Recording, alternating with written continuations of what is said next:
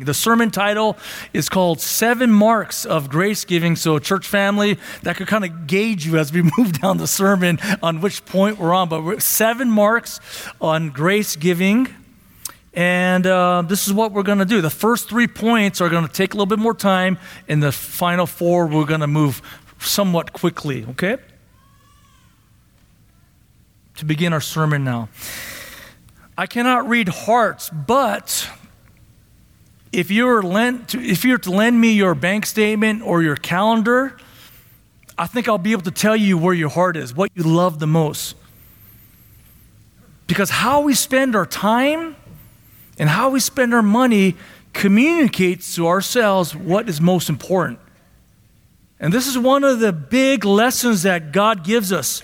There's biblical precedents for preaching on giving. The Bible speaks more about money than faith and prayer combined. Matter of fact, twice as much amount of ink is dedicated to the Bible on money more than faith and prayer. Jesus, in his teachings, in his preaching, talked more about money than heaven and hell. Therefore, it's critical that we talk and preach about giving. And Jesus, let me make it very clear, Jesus nor the church is interested in your money. This is not the idea here. Okay, this is not the idea. But Jesus is, in fact, interested in your hearts. And this is why we're preaching on giving. This is such a critical area, particularly in a country that's enjoyed so much affluence. The stronghold over money, over our lives can be very strong. But this message is designed not necessarily to tell you how to give, although there'll be some practical helps at the end. But this message is really to see how the Lord frees us from the bondage to money and to wealth. And we're going to turn to 2 Corinthians 8. We're going to take a break out of the Gospel of Mark. Yes, typically we just go verse by verse through a book of the Bible. We've been going through the Gospel of Mark, but we're going to take a break today so we could preach on giving. 2 Corinthians 8. And as you're turning there, this is in the New Testament, Matthew, Mark, Luke, and John. Turn to the right a few more books, and you'll find 2 Corinthians chapter 8. And this is the richest and most detailed portion which talks about giving in the New Testament, in the church age. A little bit of context, the Jerusalem church was going under some distress. They had physical needs that needed to be met. The Jerusalem church was needing more funds and more resources because the church was growing at a rapid rate. There were pilgrims that came to Jerusalem who became saved, and now the church is burdened with a lot of care needs. And so Paul takes up a collection throughout the churches in the area that he set up, all the churches that he set up. And the Corinthian church is a church that said, yes, we will love to give to this. We will love to support our brothers and sisters in Jerusalem. So 2 Corinthians is written about a year later, and now Paul is following up on that promise that the Corinthians made to support the Jerusalem church. We're going to remain seated. This is a longer portion of Scripture. Typically, guests, we rise to honor the reading of God's Word, but I'm going to go ahead and read the whole chapter, 24 verses. So if you're able to, have your Bibles open up, 2 Corinthians 8, or you have your phones open up. It's much easier to follow the sermon because basically I march down from verse 1 to 24 in this sermon, and as I do every sermon. God's Word out of 2 Corinthians 8 says this. Now, brothers, we make known to you the grace of God which has been given in the church of Macedonia, that in a great testing by affliction, their abundance of joy and their deep poverty abounded unto the richness of their generosity. For I testify that according to their ability and beyond their ability, they gave of their own accord, begging us with much urging for the grace of sharing in the ministry of the saints. And this not as we had expected, but they first gave themselves to the Lord and to us by the will of God. So we encouraged Titus that as he had previously made a beginning, so he would also complete in you this gracious work as well. But just as you abound in everything, in faith and word and knowledge and in all earnestness and in the love we inspired in you, see that you abound in this gracious work also. I'm not speaking this as a command, but as proving through the earnestness of others, the sincerity of your love also. For you know the grace of our Lord Jesus Christ, that though being rich, yet for your sake he became poor, so that you through his poverty might become rich. And I will give my opinion in this matter, for this is profitable for you, who were the first to begin a year ago, not only to do this, but also to desire to do it. But now complete doing it also, so that just as there was the readiness to desire it, so there may be also the completion of it from which you have. For if the readiness is present, it is acceptable according to what a person has, not according to what he does not have. For this is not for the relief of others and for your affliction, but by way of equality. At this present time, your abundance being a supply for their need, so that their abundance also may become a supply for your need, that there may be equality. As it is written, he who gathered much did not have too much, as he who gathered little had no lack. But thanks be to God who put the same earnestness on your behalf in the heart of Titus. For he not only accepted our plea, but being himself very earnest, he has gone out to you of his own accord. And we have sent along with him the brother whose praise in the things of the gospel is throughout all the churches. And not only this, but he also has been appointed by the churches to travel with us in this gracious work that is being ministered by us for the glory of the Lord himself, and to show our readiness. Taking precaution lest anyone discredit us in our ministering of this generous gift. For we respect what is good, not only in the sight of the Lord, but also in the sight of men. And we have sent with him our brother, whom we have often tested and found earnest in many things, but now even more earnest because of his great confidence in you. As for Titus, he is my partner and fellow worker among you. As for our brothers, they are messengers of the churches, a glory to Christ. Verse 24. Therefore, open before the churches, show them the proof of your love and of our reason for boasting about you. Let's pray. Heavenly Father, we thank you for your word. Thank you for Christ. Help us to treasure him more. Lord, will you guard my heart from sin? Allow me to be a pure vessel as I preach. I pray your Spirit will allow us to have Christ become bigger in our hearts. So thank you, Father. In Jesus' name, amen. Amen. 7 marks of grace giving. Grace giving, point number 1, is sacrificial. Point number 1, sacrificial.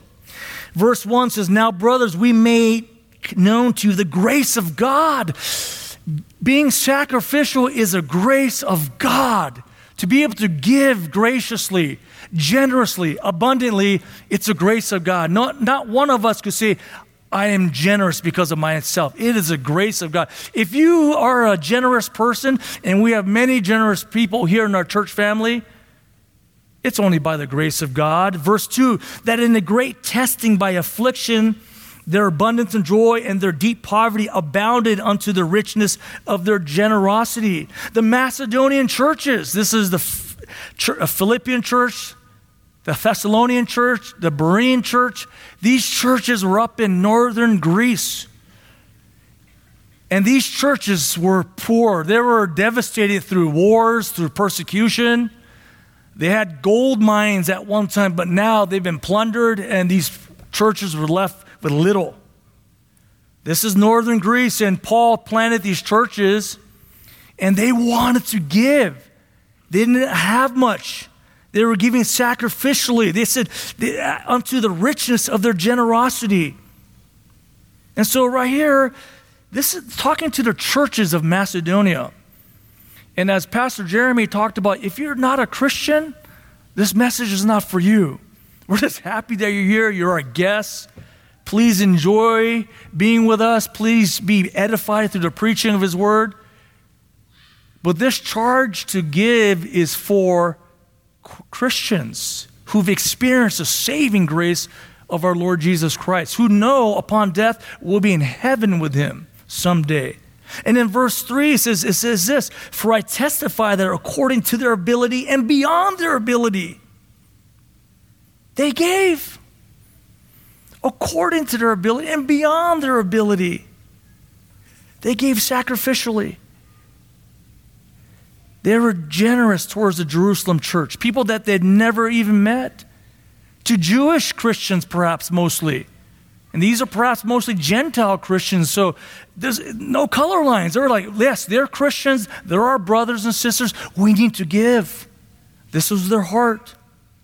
And I find it interesting, and perhaps as you sit there, you're thinking the same thing. At times, those who are poor, those who don't have as much, are more generous with those than those who have a lot, who have plenty. Perhaps you know friends like that. Perhaps you're like that. Why is that? And as I thought about this, I believe those who have been under trial could relate or empathize or have compassion for those who are going through hard times. The Philippian church, the Thessalonian church, struggling. And when they hear that the Jerusalem church is struggling too, their hearts are broken. So, no, we need to come alongside our brothers and sisters because they could relate. They could understand what it means to go without food. They could understand what it means to go without clothing and housing. As war displaced many of the families, they could relate. Perhaps right now you're sitting here and you're a generous brother or sister because you've been through many things. And when you hear of needs, your heart breaks because you could relate. For those of us who've been graced to have certain level of comfort, certain level of ease, it may be a little bit more difficult to relate to those who are going through harder times. And so the Thessalonians, the Bereans, the Philippians were graced to be super generous. And they gave sacrificially. They felt the pinch. They gave according to their ability and beyond their ability. Now, what does this mean? Like, you may be sitting here. Does that mean I get to eat? Does this mean I get to, buy a car or buy a house? Of course. 1 Timothy 5 says you're worse than a non-believer if you don't take care of your own household. Certainly, Christian, you are to care for your family, okay? This is not talking about taking a vow of poverty. This is not, nowhere in the scriptures is it commanded for a Christian to take a vow of poverty. Think strategically now. The monies that God has given you, how are you using it to disciple your family? It may be best to disciple a family by living in a certain place. It may be best to disciple your family to send them to a private school or to university. Praise God. In your knowledge, this is the best way for me to disciple my son or daughter into Christ likeness. It may be strategic to take that family vacation, of course. Enjoy what the Lord has given you. This is not that. This is not to make you feel bad for enjoying what God has given you. Praise God. Enjoy what the Lord has given you. But this is talking about sacrificial giving. Think through what is not strategic in your spending, in discipling your family and discipling people around your neighborhood, and think through what you could do without. I've heard stories from our church family from years past where people were giving faithfully to their church, perhaps holding off and buying that new car because their car ran just fine. Literally, I've heard those type of stories, and I'm grateful for those type of stories. Perhaps you're in that situation, right? What can you do without is what we're thinking about. There is a disease of coveting. There is a disease of coveting, and we're talking about hoarding, being greedy, perhaps even keeping up with the Joneses, so to speak, right? Keeping up with the community. And Thomas Watson, a Puritan, writes about this way before modern technology, way before things that were in vogue today. But this issue has been around for centuries, and it's not unique to our time. Thomas Watson writes, "It is a subtle sin," talk about coveting. "It's sin that many do not discern well in themselves, as some have the scurvy of the disease, yet do not know it. This sin can dress itself in the attire of virtue. It is called the cloak of covetousness. Covetousness is a sin that wears a cloak. It cloaks itself under the name of frugality. I need to save. And good husbandry. I need to steward, I need to provide. Right? That's what it's cloaked under. It has many pleas and excuses for itself. More than any other sin," Thomas Watson writes, "as a providing for one's family, other things, etc. The more subtle the sin, the less discernible. This is where Thomas Watson really hits at the point of it.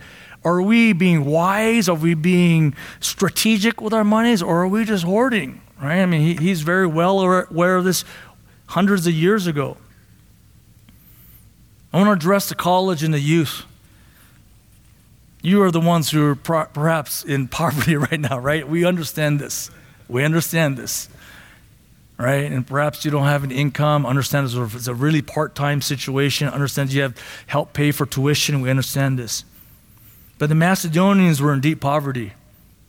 Deep poverty. And you might as well start now in worshiping God through grace giving. And the Bible says if you're faithful in little, you'll be faithful in much. In some ways, you'll be preparing your heart to handle some wealth and more wealth someday by just giving right now. And it's not even about the amount, it's the act of sacrifice. It's an act of trusting God right now. So when there's other things that come up later on, and perhaps you'll be making an income to support your family and all that, greater demands, greater burdens, more money. Yeah, this is what you do. This is how you worship the Lord.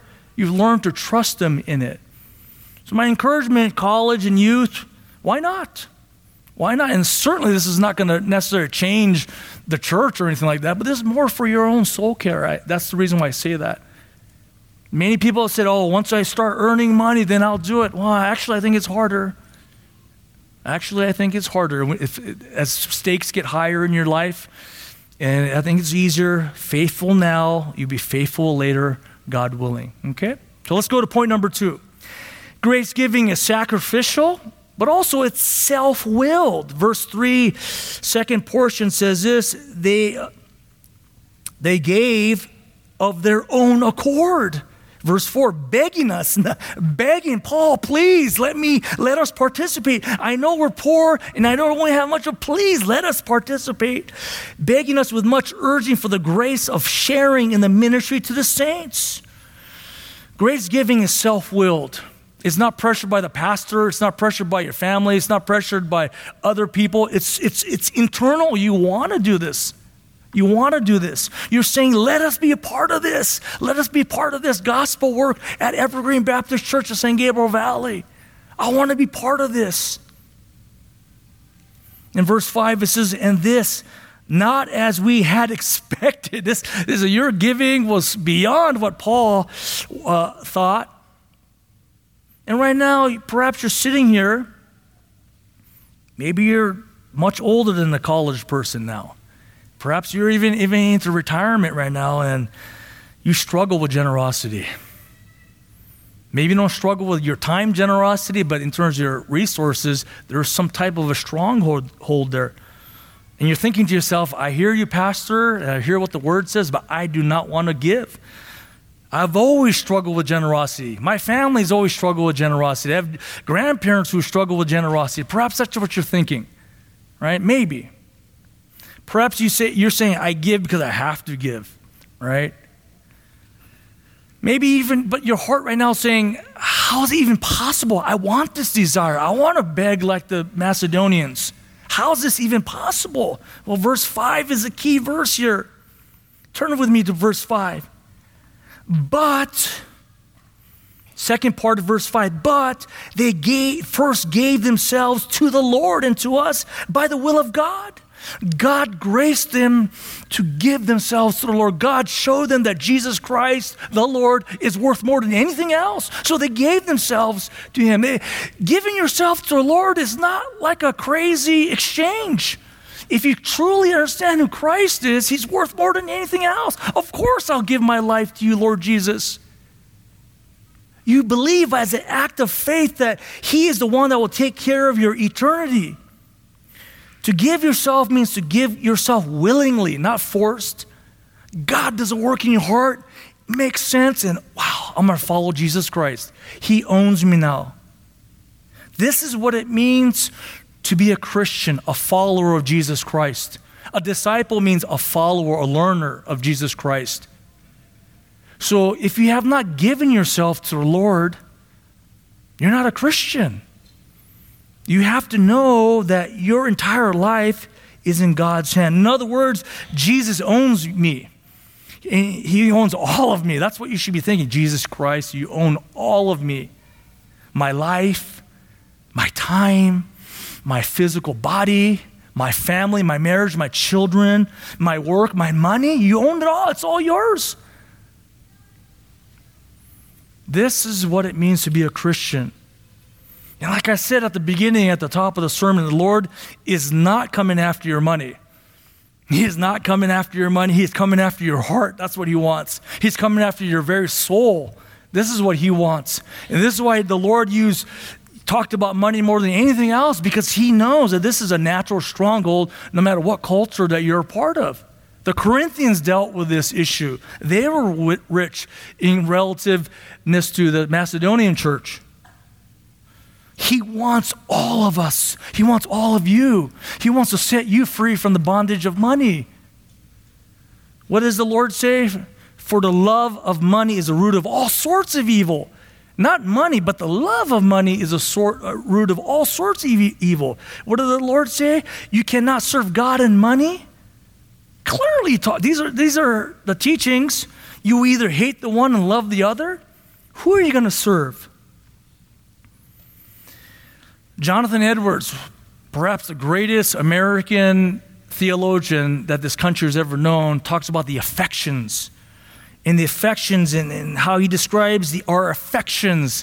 What we love, in other words, are things, are internal inclinations of the soul that shapes our thoughts, emotions, and our actions. Meaning what we love, in other words, what we love the most shapes our attitudes, our priorities, our words, and our actions.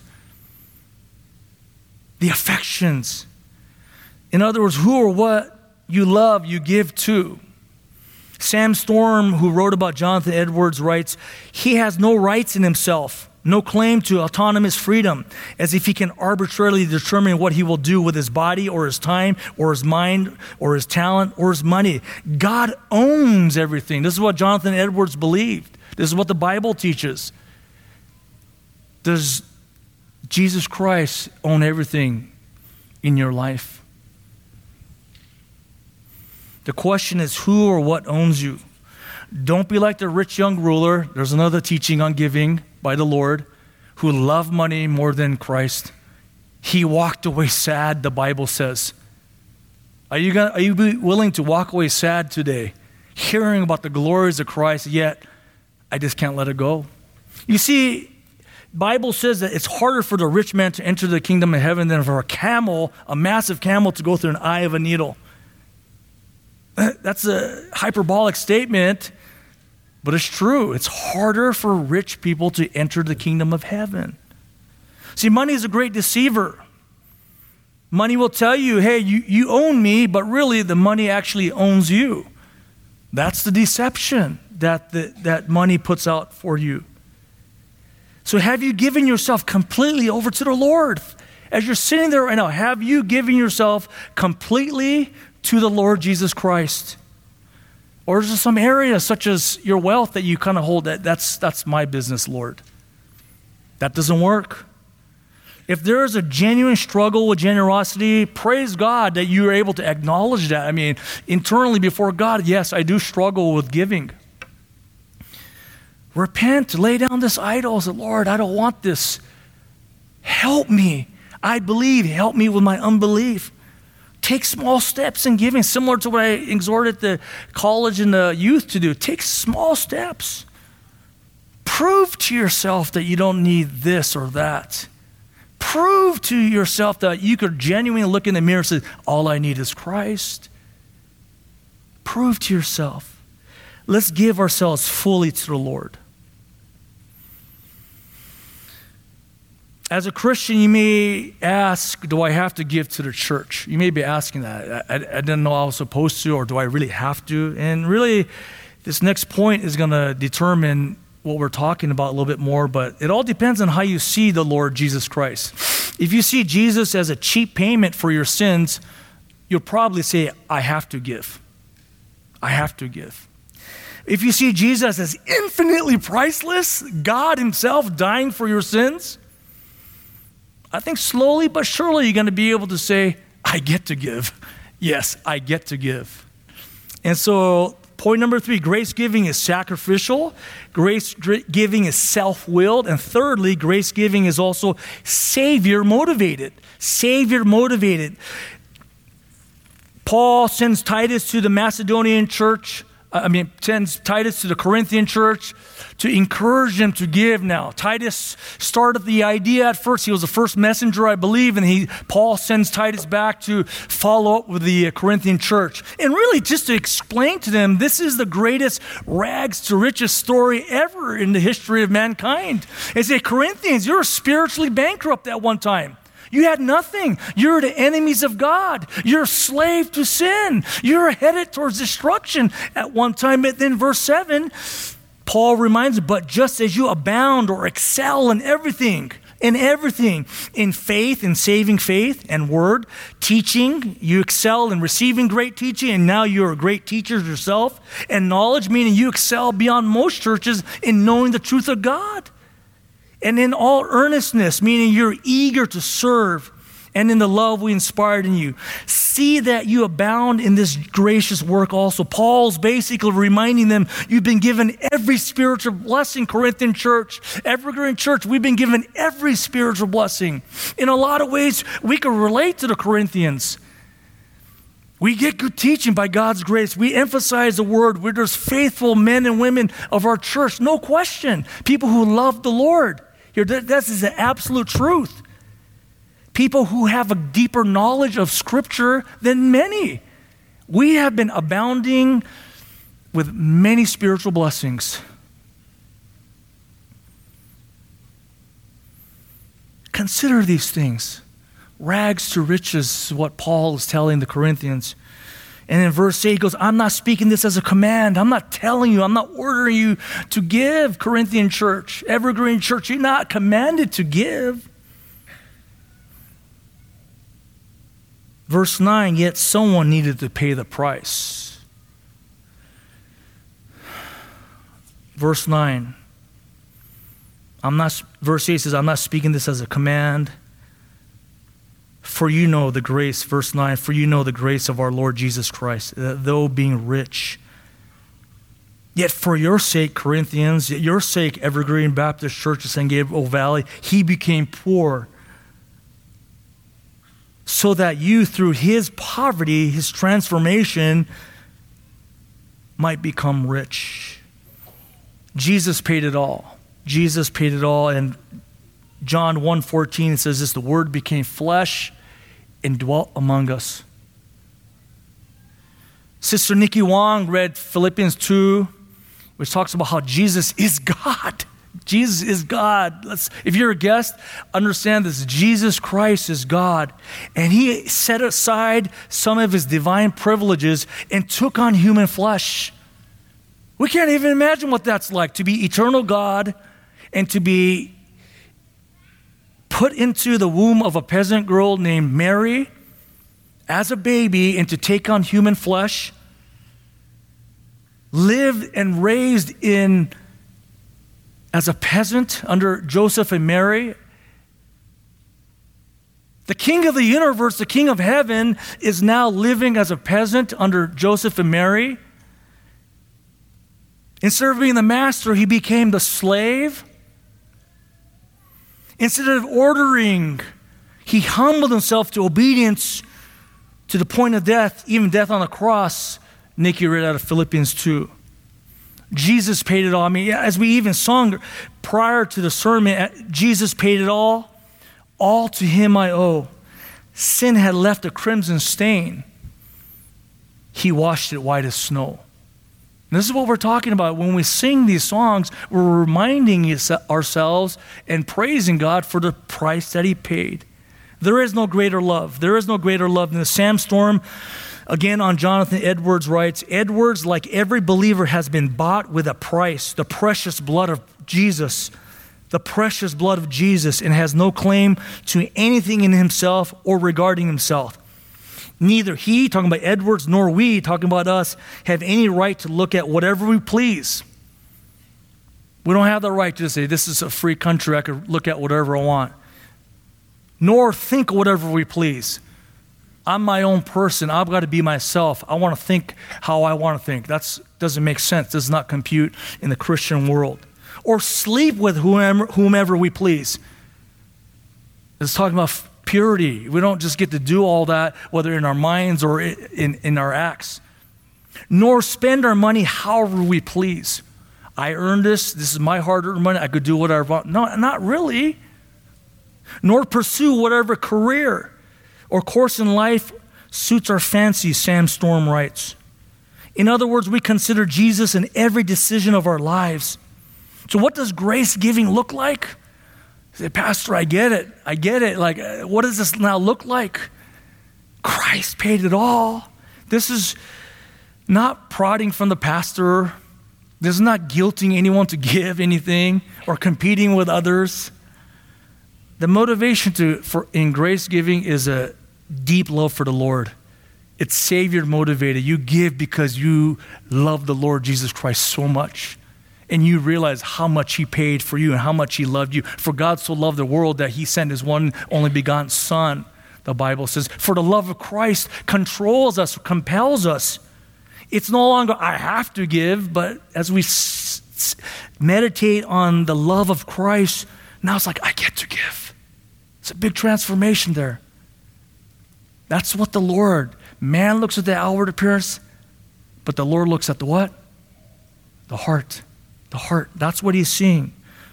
Yes, you can see why it makes perfect sense to give to the Lord. I mean, you see why Christians would feel so compelled. Because if you're a guest, right, you think, who would give? I mean, the price of eggs, the price of gas, all that's expensive.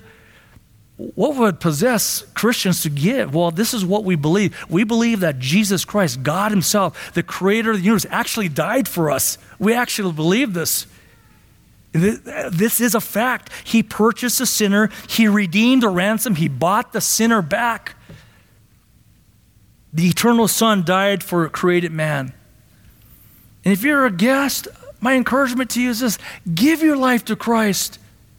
Give your life to Christ today. Trust in Jesus Christ as your Lord and Savior. Know that upon death you will be in eternity with him and not separated from him in hell. And Jesus Christ, you may be thinking, well, Pastor, you don't know me. I just walked in. You don't know what I've done. You don't know what my wife knows. You don't know what my children know. You don't know what God knows. Well, I know this, that Jesus Christ, the eternal one, is enough to pay for your sins, your debt. It required an eternal being who took on human flesh to die for countless men and women. Jesus Christ can and will redeem you if you put your trust in him, if you give your life to him. Give your life to Christ. Give your life to Christ. I've been hearing a lot about bank failures lately. Perhaps you have to move your money over because you got wind that your bank is closing down. So people have been giving me advice like, hey, you got to move it or lose it. You got to move it or lose it. Well, I think this is a preview of things to come. Proverbs 23:5 says, earthly wealth will make wings like an eagle that flies towards heaven. Your wealth is going to leave you someday. It may not be because of this banking crisis, but the Lord is closing the world's economy someday. Someday your dollars, your cryptocurrency, whatever you have, your stocks are not going to be worth anything. There's going to be a foreclosure on the world's banks here someday when the Lord comes back. And this moves us into our fourth point, and we're going to start moving fairly rapidly. Grace giving is sacrificial, self-willed, Savior motivated, and fourthly, grace giving is spiritually profitable. Verse 10, and I give my opinion in this matter, for this is profitable for you, who were the first to begin a year ago, not only to do this, but also to desire to do it. For this is profitable for you. It's just like investing in heaven's bank and investing in heaven's stocks. Those stocks, those accounts don't go away. Those stocks will be kept and understood for eternity. In other words, you trade in some earthly currency for heavenly currency. This is what you're doing by participating in grace giving. And this is not the prosperity gospel. We're not a prosperity gospel church either. If you're wondering if I give to the church, I'll be blessed. No, that's not what we're talking about. You give to the church and you'll be healed. That's not what we're talking about. You give to the church, you'll triple your bank account. This is not what we're talking about. We're talking about spiritual prosperity. So how does this happen in Christians? Fairly quickly, I would say, it grows your trust in the Lord. The more you give to the church, the more you give to the work of the Lord, you start trusting how, wow, Lord, you still provide for my children's college. Wow, Lord, you still provided for the rent. Wow, Lord, you provided for me still to be generous with my family. Wow, Lord, you still provided a car that I needed. The Lord provides what you need.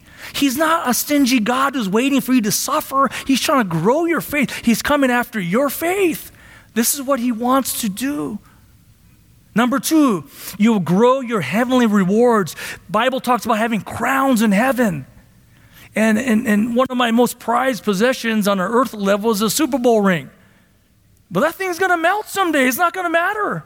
It's not going to matter. What's going to matter someday, brothers and sisters, when we're in heaven, when we have walking trophies walking around. What is a walking trophy?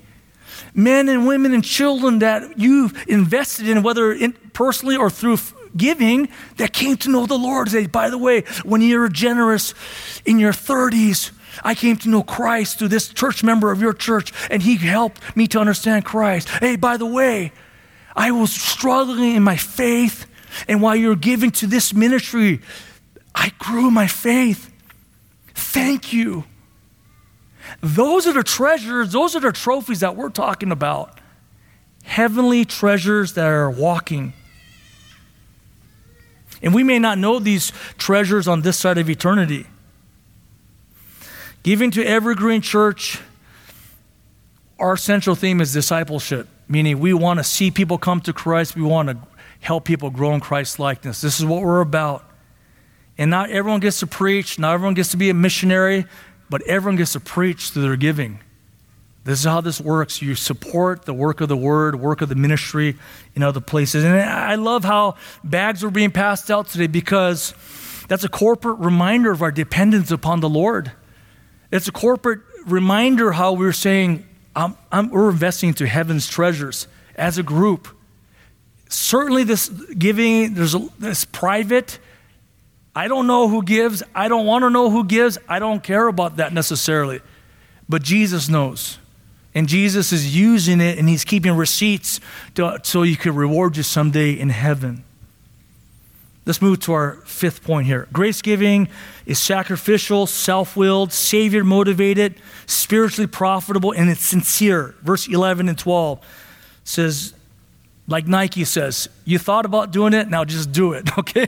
Verse 11, just do it, okay? That sums up verse 11 in a nutshell. You thought about doing it, you talked about doing it, you say you're going to pray about it, you even wrote it down, now just do it. That's what the Bible's saying. That's what Paul's saying. Now, Corinthians, just do it. And verse 12 says this, what is sincere giving? Not only you do it, but verse 12, for if the readiness is present, it is acceptable according to what a person has, not according to what he does not have. Give according to your ability. Do it, and now give according to your ability. And providence dictates, Pastor, how much? I don't know. Providence dictates this because he gives you a certain level of ability. You have a certain level of responsibilities to care for people, maybe your parents, maybe your children, whatever it is. Some people have more responsibility than others. God knows this. It's not about your potential earning. It's not when I graduate out of college, this is how much I should earn. It's none of that. It's what you have now, what you have today, according to your ability, the Bible says. Adrian Rogers says this, it's not equal gifts, but equal sacrifice. So what is sincere giving? You do it, and you do it according to your ability. It's plain and simple. Let's move on to our 6th point. Grace giving is sacrificial, self-willed, Savior-motivated, spiritually profitable, sincere, and shared. Grace giving is shared. Verse 13 and 15 says that we get to share, for this is not for the relief of others and for your affliction. This is not to burden you, Evergreen Church, he's saying, but by way of equality, fairness. At this present time, your abundance is being a supply for their need. Whoever is in need, we're able to meet those needs so that their abundance also may become a supply for your need, that there may be equality. That means that grace giving means that we get to share in the opportunity. We get to share in the responsibility. We get to be part of the Great Commission, all of us, through our giving. This is not communism, okay? We're not saying let's pool our monies and become communists. This is not that, okay, if you're worried about that. This is for the common good of the church. This is for the common good of the church so that we could have a greater impact together. Individually, we could have impact, but collectively, we could have greater impact that impacts the kingdom. I mean, this is an incredible time in the life of Evergreen Baptist Church. I mean, someday I think we're going to be remembering those early years. Remember that transition. And I'm grateful for so many, I see so many faithful faces that's kind of hung on here, and it's been incredible. And I see you guys, I see those eyes, and that motivates me, that encourages me. Just want you to know that, church. Because for newer people and guests, understand this. There have been people giving faithfully, sacrificially what we're talking about for decades. For decades. Here's an illustration of that. Illustration of this. In 2007, we moved onto this property. I think the last time I talked about this was probably 2019, but in 2007, we moved onto this wonderful property right in the centrally located in the San Gabriel Valley for a moving cost of $23 million. That's quite it makes you want to wince right there listening to that, right? $23 million. Some faithful members here have been giving to the building fund for 15 years of sacrificial giving. Praise God, we're under 5 million now, and now we get to share in this. We're basically standing on the shoulders, on the backs of those who've been faithfully giving for many years. And we get to be part of this now. We get to join in on this. It's a phenomenal opportunity. We get to say to one another, wow, what a great thing, that the legacy that we have, but also that we get to continue. The Lord is gracious. Finally, the final point here. I told you we go fast on the last 4 points, but grace giving is, I'm going to go through it all again. Sacrificial. Grace giving is self-willed. Grace giving is Savior motivated. Grace giving is spiritually profitable. Grace giving is sincere. Grace giving is shared. And finally, this is important, grace giving is safeguarded. This is important that we understand. Why are we talking about this? Well, because Paul talks about it here. This is not an add-on point on my own or some conventional wisdom. This is biblical wisdom here. Verse 16 through 19, Paul says, now I'm going to send Titus to collect the gift. Not only I'm going to send Titus, I'm going to send the famous gospel worker with him, unnamed, but they all knew who he was talking about. Titus and this gospel worker. And then in verse 22, it says, by the way, another man of high character is coming too, to collect the funds. That's 3 people. Titus, the famous gospel worker, a Billy Graham type of guy that everybody knew, and then a third faithful brother. Verse 22. Why, Paul? I mean, aren't you the Apostle Paul? Can't you just order them to give and don't worry about it? You are the one handpicked by Jesus Christ to be an apostle. Even at that, Paul shares his heart and he understands the sensitivity of giving funds. Verse 20 and 21, turn your eyes. This is the heart of Paul here, the heart of God also. Taking precaution, lest anyone discredit us in our ministering of this generous gift. Taking precaution to make sure there's no view, no perception of misconduct. The last thing you want to do is discredit gospel ministry. The last thing you want to do. Verse 21, for we respect what is good. Paul respects what is good. Not only in the sight of the Lord. First, it starts with what does God think, obviously. But also in the sight of men. Man looks at the outward appearance. That's the point. Man looks at the outward appearance. It's important, okay? We don't want to cause people to stumble. At Evergreen, how do we apply this principle of being above reproach, what Paul's talking about? We have pastors who help design the budget. We have pastors who help design the budget. And matter of fact, we have executive board members, 4 laymen who have come alongside to help oversee these things, who help design and approve the budget to be presented to the congregation to vote on, to present it to the membership to vote on. And just want you to know that the pastors and the executive board team, we've been praying through the membership list. This is every single member that we have at Evergreen Baptist Church, every formal member.